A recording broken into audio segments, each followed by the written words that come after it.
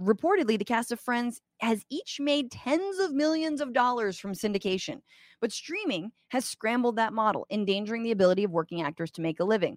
So many of my friends who have nearly 1 million followers who are doing billion-dollar franchises don't know how to make rent, Glenn told me. Jesus Christ.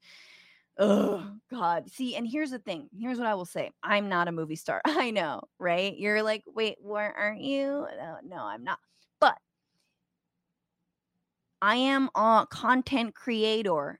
No, I'm a content creator. And so, like, it's amazing how this is when you talk about like downward pressure on the market effectively, where it's like, oh, everyone, including like established, acclaimed actors who were on hit shows, are thrust into the world of content creation and like doing TikToks to like get famous. And that just creates this like debase yourself, do more for less, do more for less. It's not like, again, and just like every industry, right? Just like I'm sure in your jobs, in all the ways that you're like, okay, so you're not going to be paid for your training, but we promise you it'll be, important to this job and future jobs. Or like, we're not going to compensate for you for this internship or this prestigious thing. Or, I know in photography, that world is like, you got your photo on the cover of the New York Times and you're an independent photographer, you don't get money because you got your photo on the cover of the New York Times. So, hey,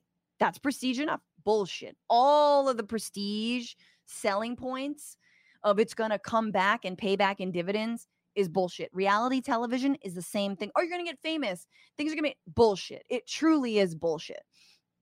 And so what I'm saying is like, now you're down in the trenches with me. Hello, let's create content. Subscribe to my Patreon.